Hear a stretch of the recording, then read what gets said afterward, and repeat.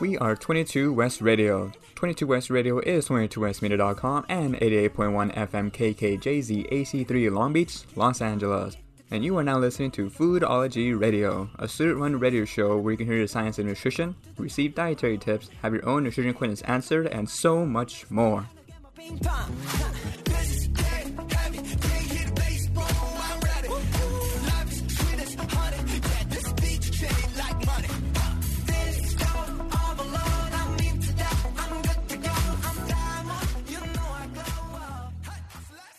Disclaimer. This podcast is intended for educational purposes only. We are nutrition students, not medical professionals. This information should not be substituted for professional medical advice, diagnosis, or treatment. Before making any substantial changes to your diet or lifestyle, please consult a physician, registered dietitian, or other medical professionals.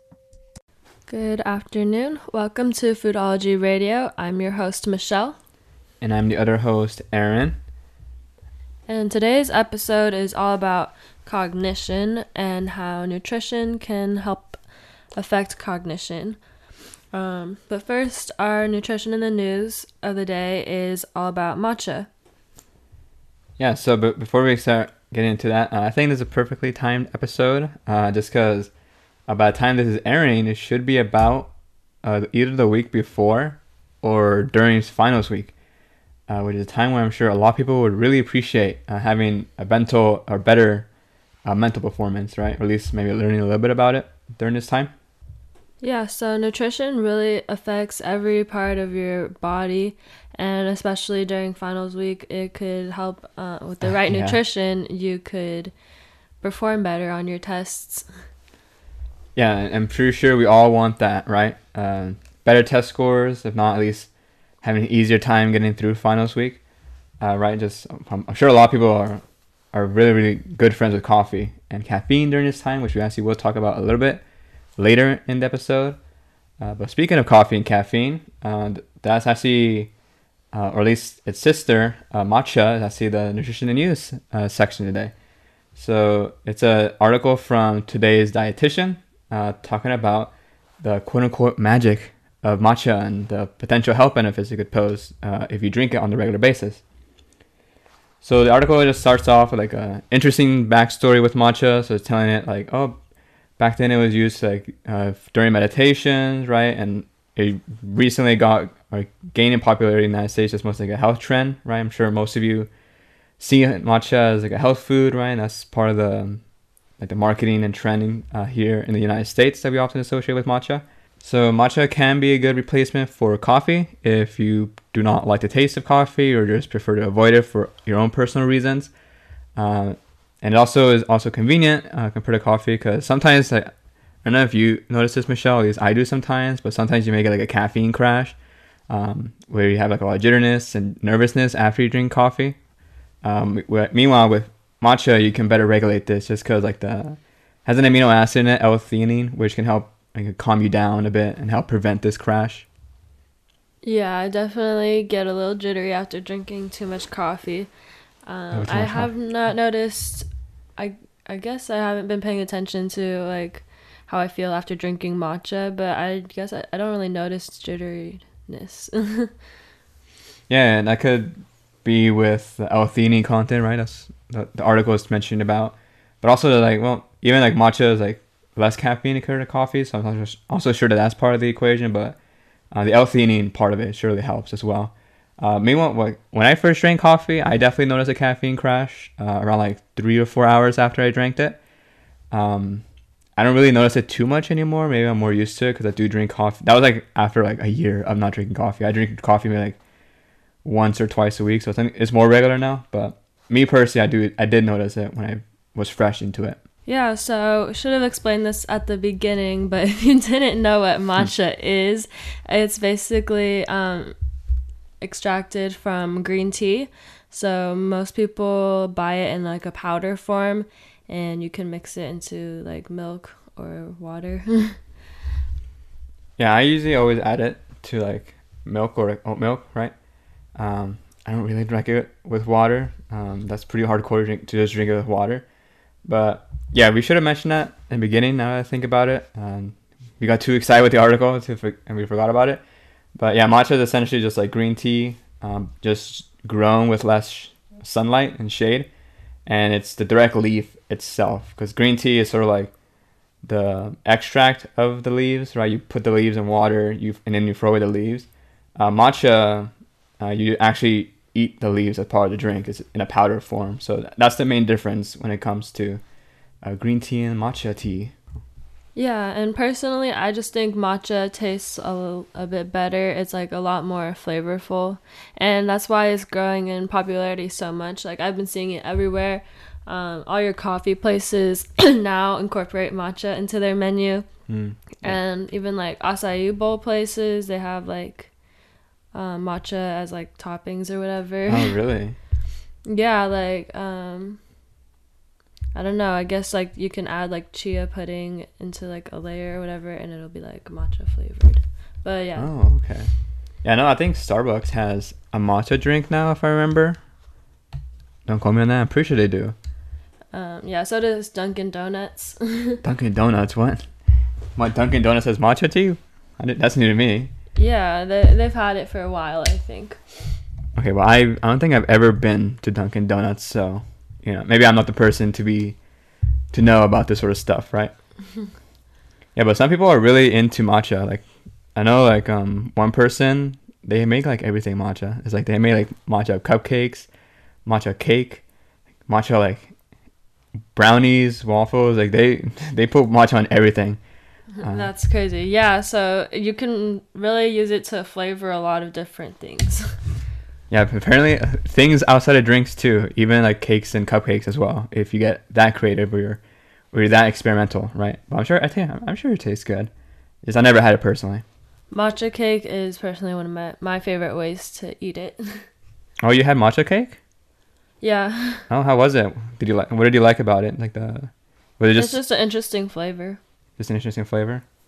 Did you feel like energized, so to say, after it? Like you had caffeine? No. No? Oh, okay. Maybe you didn't have enough. Well, there's also a lot of sugar in it, so. Oh, okay. Okay, no, that's fair. And I don't think you would feel. I don't feel like super crazy effects after eating every food. Oh, well, maybe not. Maybe not with matcha then. All right, so back to the main point of the article, talking about the potential health benefits of matcha. So these benefits of matcha primarily come from what they're called antioxidants in it. So like the article then mentions like specific like compounds in the plant that actually are believed to be tied with the benefits of matcha. So like the first one being catechins. I think they pronounce it catechins. So the reason matcha is so special when it comes to catechins is just because, of course, with matcha you actually eat the leaf itself, not just like the extract of it, like green tea or black tea where you throw away the leaves. So it's actually believed that matcha tea actually has a much higher antioxidant content compared to other sorts of teas where you often throw out the tea leaves. And another antioxidant that's found in matcha is quercetin, if I'm saying that right. But basically, it's a phytochemical associated with neuroprotective function, improved glucose regulation, and anti-carcinogenic effects. Yeah, so quercetin is a very, very powerful antioxidant, as you can see, along with catechins, right? The catechins also believing to help neutralize like the free radical damage that you have in your body, and so both of these combined makes a really large effect when it comes to matcha. And the third one, this one's a lot easier to pronounce. Okay, maybe not. Rutin?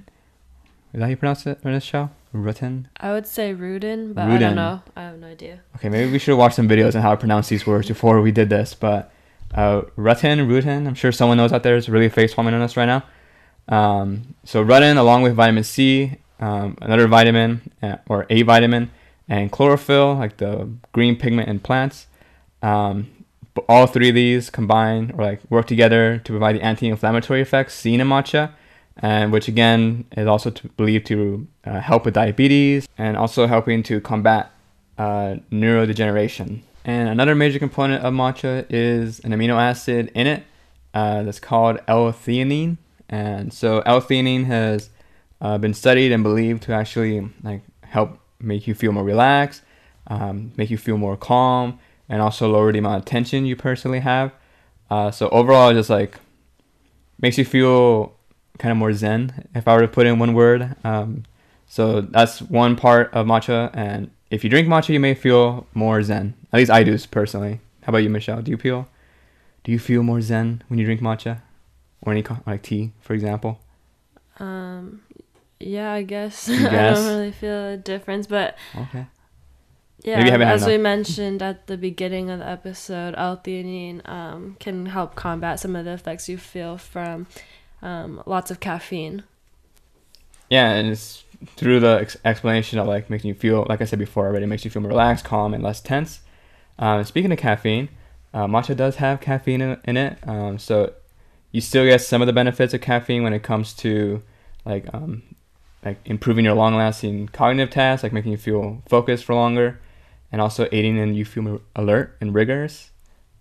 So yeah, overall matcha is a great drink if you do personally like it, or if you want to try and get into it.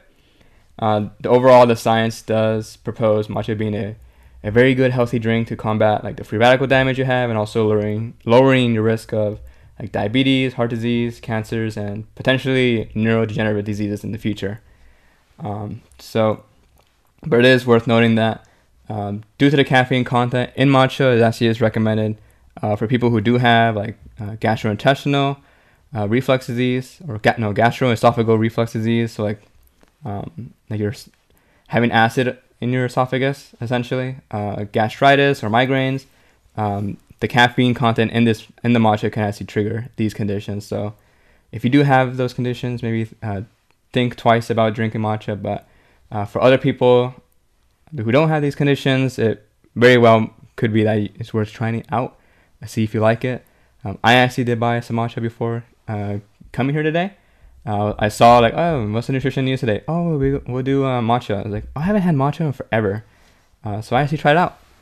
Well, at least I actually bought it before coming here. So hopefully later today, or maybe not later today, maybe tomorrow morning, I feel zen, to so to say, after I drink it. Yeah, now I'm craving matcha, so I might go make some during our break. During your break, yeah, maybe, or maybe the audience can also get some matcha during the break time as well. Overall, everyone today gets matcha. I think that's the quote of the day. Everyone today will get matcha. So that was the article today. So the magic of matcha. So hopefully all of you now learn the magic of matcha. Maybe consider buying it yourself and trying it out. But right now we do have to go on a quick commercial break. But after that, we are going to go back to the main topic of today's episode, and that being cognition.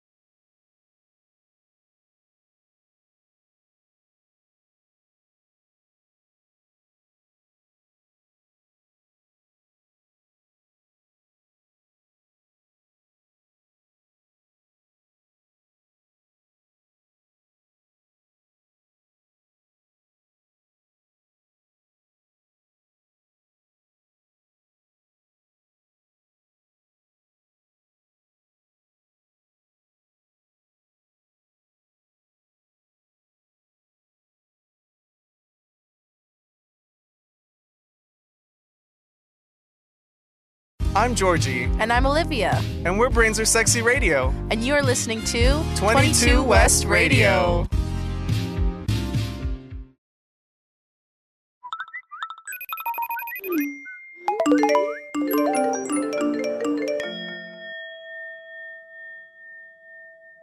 Find joy in the simplicity of the moment, right here, right now. Tune into a mindful moment on 22 West Radio, Wednesdays at 8 p.m., where we bring awareness to the present.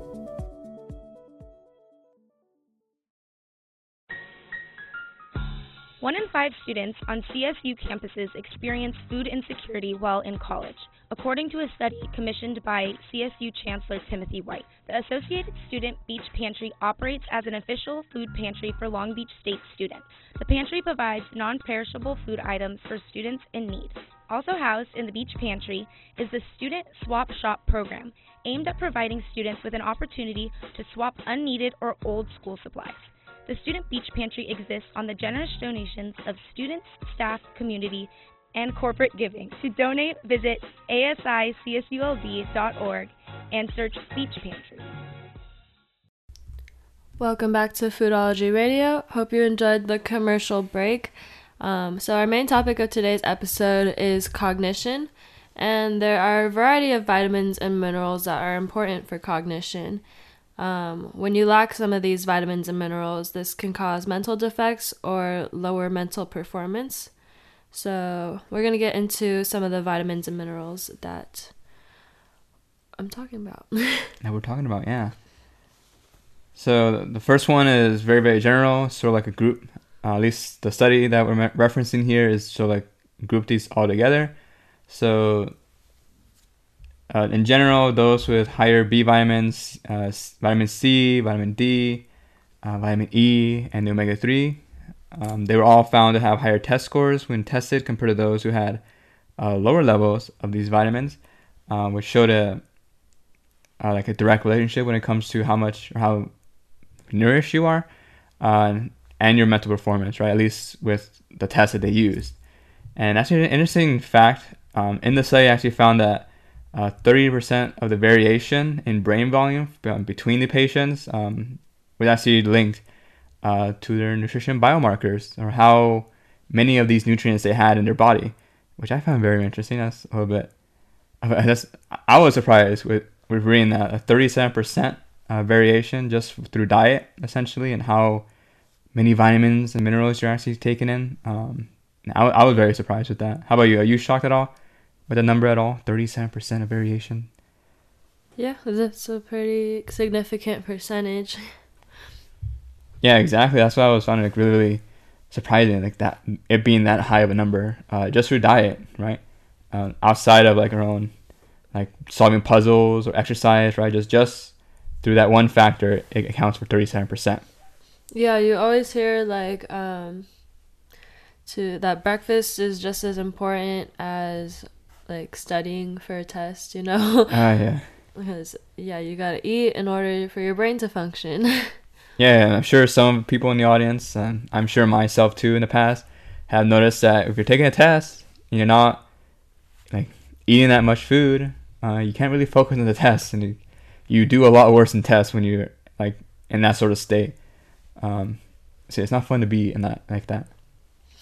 Yeah, and another important mineral in cognition is iodine.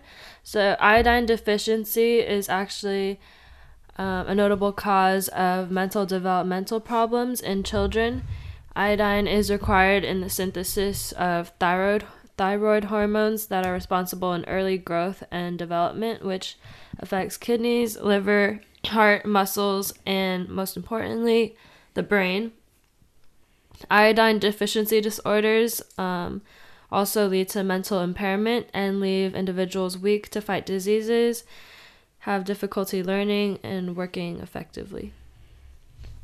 Yeah, so iodine is one of those minerals that like a lot of people have issues obtaining, right? At least in the past, and especially as a mineral that not many people focus on very often. You mostly hear on the other vitamins and minerals, not too much in iodine. For those of you wondering, GUS, or at least sources, common sources of iodine in the American diet is often salt, just because we add salt, or we add iodine to salt to make up for the lack of iodine often seen in the diet. But other sources of natural iodine, I believe like seaweed is a good source if you want a salt-free version. Of course, supplements if you want to go that route, and normal fruits and vegetables, or mostly the vegetables and grains. But it really depends on the soil that they're grown on, and they're not too reliable to get their iodine on. Oftentimes, like a potato, for example, is a good, often common example where it can have a lot of iodine if it's grown in healthy soil, but it can have very little iodine if it's grown in iodine deficient soil. So really it's usually advised that you get a dedicated source of iodine that's more consistent than just getting it through grains and tubers, for example.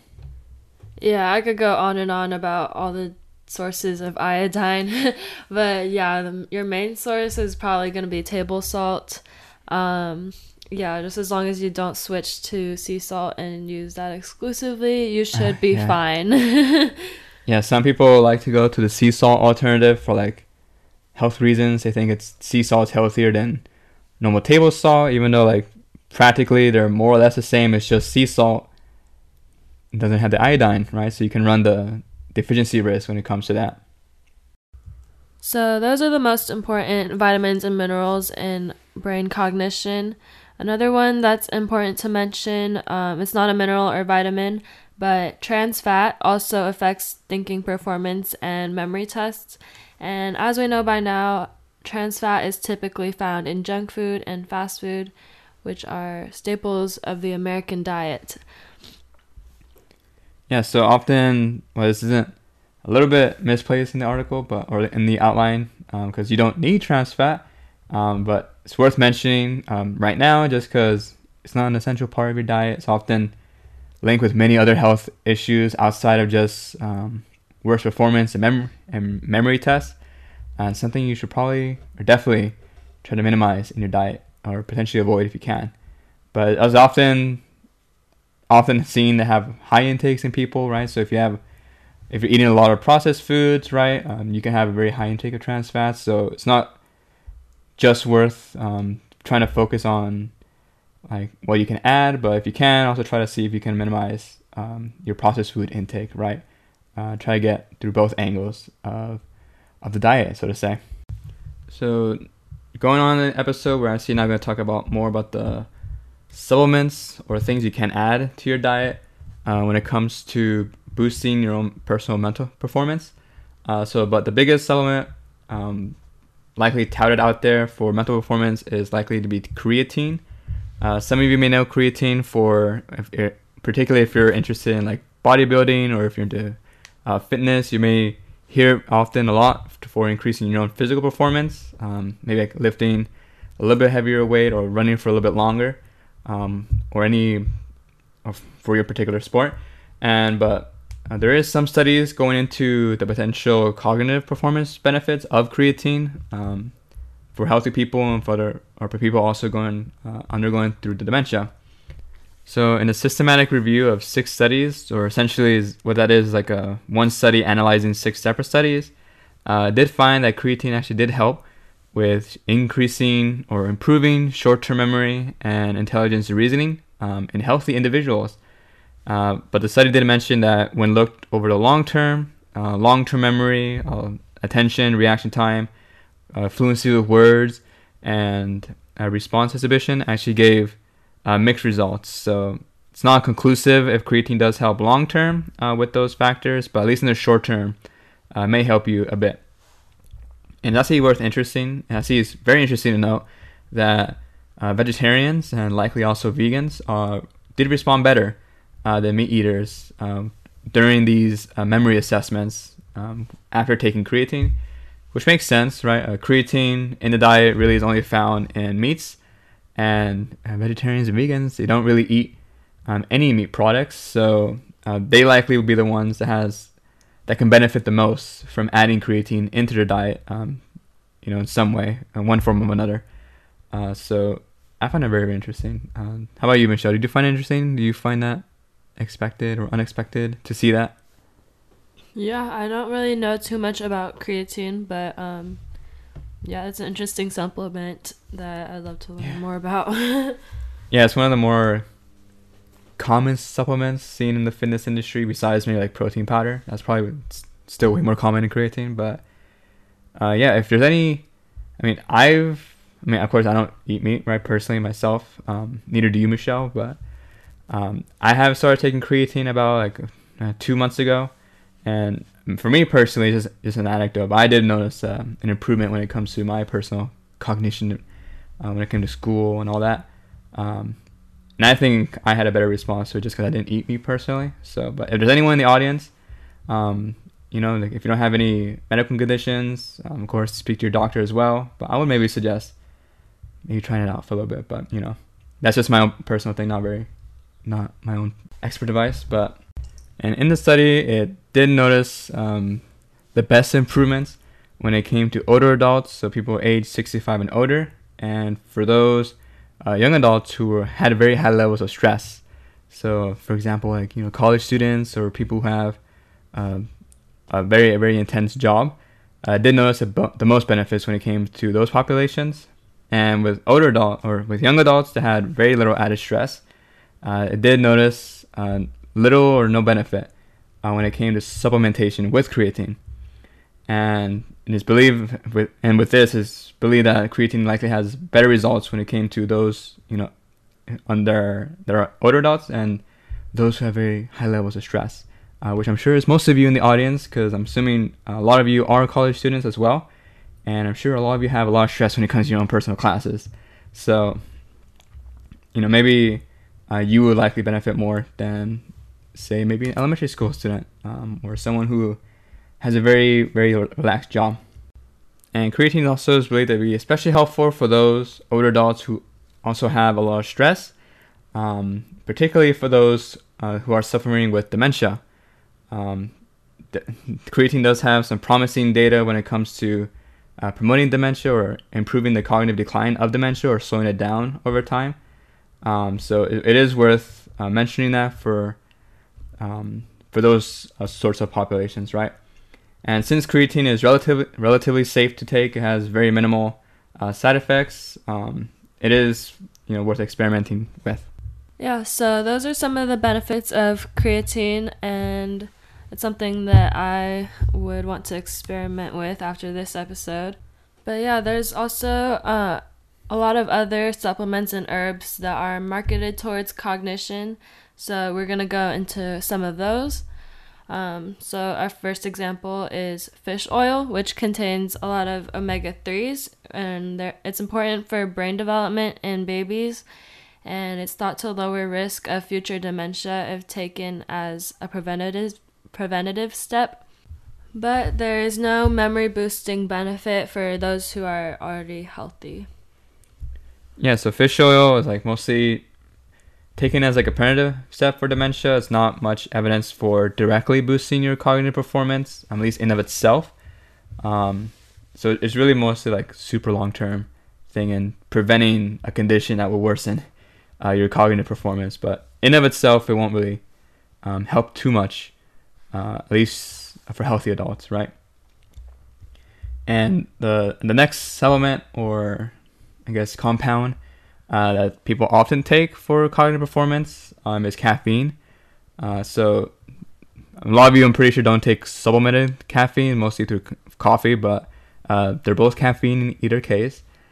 So when it comes to caffeine, it's not believed directly to help with memory in of itself, but directly, but mostly indirectly through increasing your concentration, bettering your mood, and also increasing your awareness, right? And how your I don't know how to say, how stimulated you are, so to say. I don't know if you had a lot of caffeine, you know what I mean by that description. But caffeine in itself, not too helpful directly, but it's really just mostly with the other effects of caffeine that you feel that makes you believe you have better cognitive performance, so to say. Yeah, and another herb that is marketed towards cognition is Bacopa monnieri. I have no idea how to say it. That's probably better than my pronunciation, so. Yeah, it's new to me, so probably new to you guys, but apparently it's a popular herb for cognitive boost. A 2014 meta-analysis of 518 subjects found potential benefit in cognitive performance, particularly the speed of attention, but more research is needed to determine how effective it can be compared to other medications. Yeah, so it's a promising herb or supplement, but so far it's not enough evidence to say conclusively that it does help. It's more of like an experimental thing for right now. It's not going to be something that you hear a lot of experts say to the wide population, oh, you should take this to help with your memory. The evidence for it is just too insufficient as it stands right now. And another popular herb that's often marketed to improve mental performance is, I'm pretty sure I'm going to butcher this, but it's called ginkgo biloba. Hopefully I said it right. I feel like I say that a lot with a lot of these names. I don't know how to pronounce them perfectly, but this herb is another herb touted to improve your own memory. And when it comes to the evidence regarding this herb, it shows, like the other ones, potential improvement, but like the other herb, Bacopa monnieri, completely butchered it. But just like that one, the evidence for that one is also insufficient to conclusively say it does help, or at least too insufficient for experts to recommend it for their clients to improve their memory. And of course, larger studies showing efficacy is needed. Small studies did show potential improvement when it came to this herb, but when you look at larger studies, it did show no benefit, at least when it comes to lowering dementia risk or the progression. So granted with this, the evidence for this herb is at least a little bit insufficient as it stands right now. The next one is not really an herb, but it's more of a particular vitamin. So vitamin B12 is another popular supplement, very, very common for memory aid. Actually, when I was going to the store, I actually did find, I was hearing a conversation with another lady talking about vitamin B12 in her for memory. So I actually did see some personal experience with this. But when it came to this vitamin, like the other ones, there's not really much evidence when it comes to improving memory, at least in Alzheimer's patients. And also no evidence of it boosting memory outside of a deficiency in general. So if you're not deficient in this vitamin, you're likely not going to see much of a benefit or any benefit at all, which makes sense. Your body already has enough of the vitamin to, perform its function, and just putting more fuel in a full gas tank, so to say, it's not really going to do much to help you out. And although the benefit with that, though, is just that there's not really an upper limit with vitamin B12, so it's not going to be like harmful for you. Unlike the other herbs where, like sometimes, like we mentioned in the previous episode, where they may interfere with medications, right? So if you are taking medications and you are taking an herb and you don't tell your physician, you may face interactions, and you should really notify your physician about that. But the good thing about B12 is you just pee it out. So any excess, you're just putting down the toilet, essentially. And if there's no upper limit for it, so you're likely not going to face any side effects from this. And the last herb that I do not know at all to pronounce is phosphatidylserine. Is that how you pronounce it, Michelle? Is that how you think you pronounce it? Phosphatidylserine. Good enough. Good enough. There we go. So this herb actually did show performance improvements, at least in the short term, but only lasted a few months. Not really long-term benefits been seen with this. Most of the research of this herb has been done on Alzheimer's and dementia patients, and with them, the benefits were only limited to really the mild cases of these diseases. And for healthy people, there's not much studies on this, but granted, if it only helped the mild cases of Alzheimer's, for only a short period of time, at least I would expect not to help too much when it came to healthy people. And if it did help, it will likely be very, very temporary. So those are some of the supplements and herbs that may help with cognition. And we're going to go on a quick commercial break, and we'll be right back. This is 22 West Radio, KKJZ HD3, and on the internet at 22westradio.com.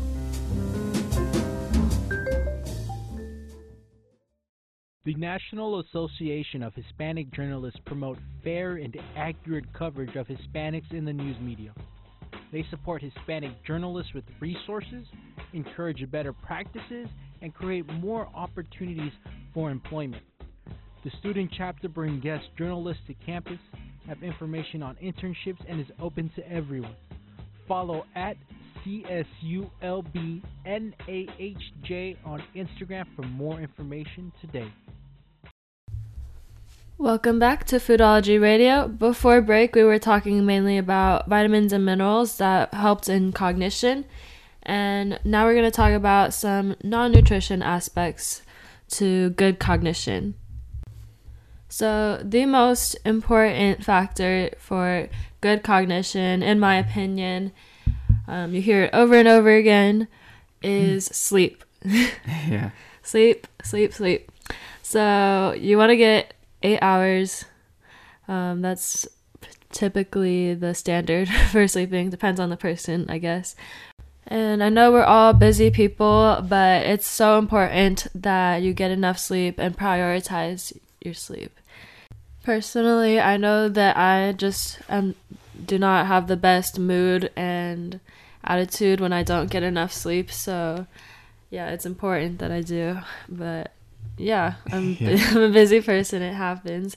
How about you, Aaron? Yeah, I'm the exact same way. Actually, yesterday, I slept probably the latest I have in a really long time. I think I slept at like 1 in the morning, I believe. Usually I sleep at 11, but I slept at 1 just because I was doing like some survey I had to do by that morning. So yeah, I'm kind of a little bit tired right now. Maybe I don't know. Maybe you noticed it, and some people in the audience noticed it. I'm a little bit tired, but I had my morning coffee, my morning cup of personality tea or personality coffee. So that helped a lot, but trust me from personal experience, you want to get your good amount of sleep as much as possible. Yeah, and it's been weird during this pandemic because we don't really have like schedules like anymore. Yeah. So I just sleep too much, honestly. Yeah, there is such thing as too much sleep. So yeah, I just take naps throughout the day and then take naps during lecture. Yeah, so sleeping schedule is important too. But anyways, some short-term effects of good sleep are improved energy, quicker reaction time, improved cognition and problem-solving abilities, decreased chance of headache development, and better ability to fight off infection. Yeah, so those are a heap of benefits of short-term sleep. In of itself would be very, very enticing to get enough sleep. I mentioned this right before you went through the benefits of sleep, Michelle, but I just want to ask, have you ever slept during lectures? Because we were talking about like the loose schedule and how it's not very strict anymore with the pandemic and school and everything. Do you ever just like put on a lecture and just like take a nap and you nap too long? I will not lie. I have never slept during class in an in-person class. I cannot fall asleep in a lecture hall. But when you're in the comfort of your own bed watching a Zoom lecture, sometimes you pass out. Yeah, I slept through a good handful of lectures by now, ever since the pandemic started, and it's kind of, it's really bad. It's really bad. Just sometimes the professor is so boring, and just like the lectures, they're boring, and it's like you're in your bed, you're laying down, you literally have to do nothing just to go to sleep, It's just too easy now. Yeah, to any of my professors listening to this, no, you didn't. No, you didn't. You didn't, right, Michelle? No, not at all. Yeah, we didn't. If you're a professor, we didn't sleep during your class. I'm always taking notes. Yeah, you're always taking notes. Yeah, exactly. To everybody else, it's a different story. But just to those professors, we didn't, okay? Just believe us like that way. Yeah, so anyways, some long-term effects of good sleep are also improved cognition and possible decrease in chance of developing Alzheimer's, and decreasing the progressing of other cognitive diseases. And also, some link good sleeping habits to improved appetite. Yeah, so even the long-term benefits of sleep, right? Like, you have more long-term results when it comes to having a good sleeping habit over the long term, right? You overall have lower chances, essentially, of the long-term diseases, right? Also called the chronic diseases, right? It's like dementia and other diseases that Michelle did mention, like cardiovascular disease, right? And diabetes. So sleep is very, very important when it comes in that angle. So with all this topic of sleep, what happens if you get too little, right? So the benefits of sleep are very, very clear. We know them. But what if you're a college student, right? Like me and Michelle, and some nights you may get too little sleep, right? So, or if you're like me and the day before, yesterday, sleeping at 1 a.m. So if you get too little sleep, you will feel more drowsy, more fatigue. You may wake up with a headache or migraine. You have a worse reaction time, so you take longer to respond to immediate stressors. Increased chance of what is more long-term. Increased chance of developing Alzheimer's and early onset dementia. Worse appetite, and also poor or worse emotional responses. So you're more, I guess you're more emotional, so to say, or like you fluctuate more often, right? Or with stronger emotions too. So overall speaking, definitely don't want to get too little sleep. It has its own downsides, as I am currently facing right now. Do you ever face, or do you ever feel any of these personally, Michelle, from your own personal experience? Yeah. Yeah. I would expect a yeah. Yeah. Just yeah. All just of yeah. them. All of them? Okay. How often?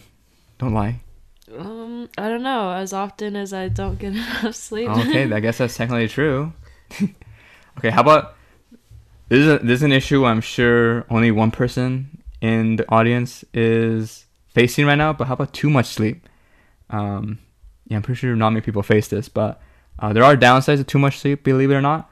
So at least when it comes with too much sleep, it is worth mentioning though that there is not much, or at least not as much research when it comes to getting too much sleep and the potential bad effects of this. But it is worth noting that like too much sleep can also decrease cognitive decline, or shows decreased cognitive function.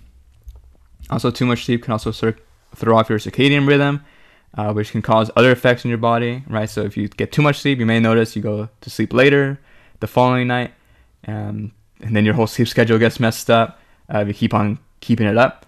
So that's one downside of too much sleep. Too much sleep can also increase the risk of, or increase the amount of time we fast, or the time that we're not eating, which can potentially possess its own nutritional difficulties, because you maybe could eat less, get less vitamins, minerals, and at least theoretically speaking, that could be an issue when it comes to the nutrition part. Surprisingly enough, too much sleep is actually common, well, at least for me, during the pandemic, because there's just less to do, and I just fill up my time with sleep. And that's accountability too. You don't have like transportation to worry about, right? You can just have your camera off in Zoom and technically still be there, right? Even if you're sleeping in class, which, me and Michelle don't do, right? At least if you're a professor watching this or listening to this, we don't do that. So yeah, I'm sure it's more common now during the pandemic, just because with the lower amount of accountability we have during this time. And one final benefit of sleep, at least when it comes to a very long-term condition you may face way down in the road, potentially 40 or 50 years from now, hopefully not, but sleep can also potentially decrease the risk of dementia, such as Alzheimer's or like Lewy body diseases, forms of dementia, and does this just because during the time of sleep, your brain actually does take the time to like clean out all the harmful byproducts generated throughout the day, and the generation of these byproducts throughout the day can actually increase your risk of dementia if they're not properly managed, so to say, by your brain. So sleep is very, very valuable when it comes to your own long-term cognitive performance when it comes to at least lowering your risk of dementia way in the future. And finally, another important factor to good cognition is exercise.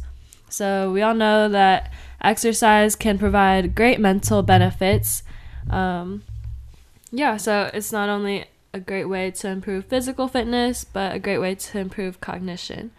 Personally, when I'm having a bad mental health day, going to the gym tends to help a bit, and it's kind of like a mindless activity as well. So it just helps me focus on my breathing, and that's a meditation in itself. Yeah, I'm exactly the same way. Some days when I plan to work out, some days before I work out, I really don't feel like working out, and I kind of feel like just sitting in bed all day and not the best mood. But a lot of the time I've noticed, like after I worked out, I'm in a much better mood and much more energetic. Even though like 2 hours ago I was just want to lay in bed for the entire day. Yeah, it's a mood booster as well, and that's the endorphins you get from exercise. Yeah, and that's a reason in of itself to do exercise, right? Just improving your mood for the rest of the day. But of course, exercise has a lot of other benefits.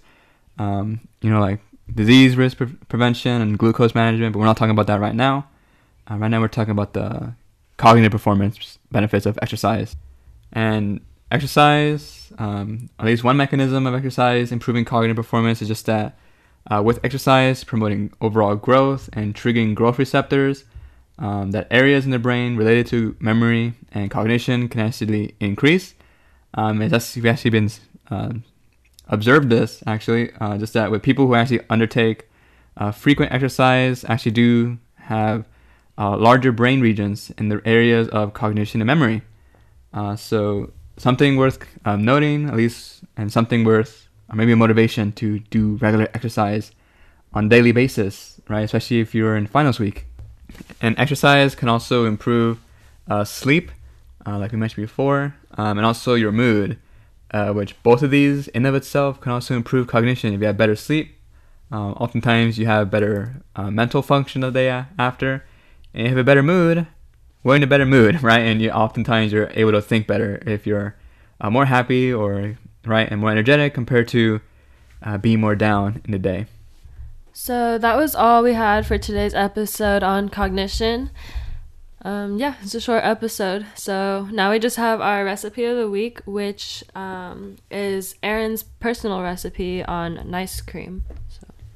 So I like this recipe for this episode just because I think it fits the topic of today's episode very well. Just because there's a lot of ingredients in there that at least are often thought to improve memory.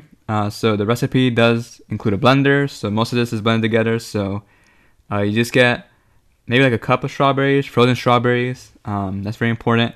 And you just put in the blender. You put in your milk of choice. I personally use the Silk Almond Cashew protein milk. You put in some protein powder. Optional if you want. Peanut powder. A banana, frozen banana.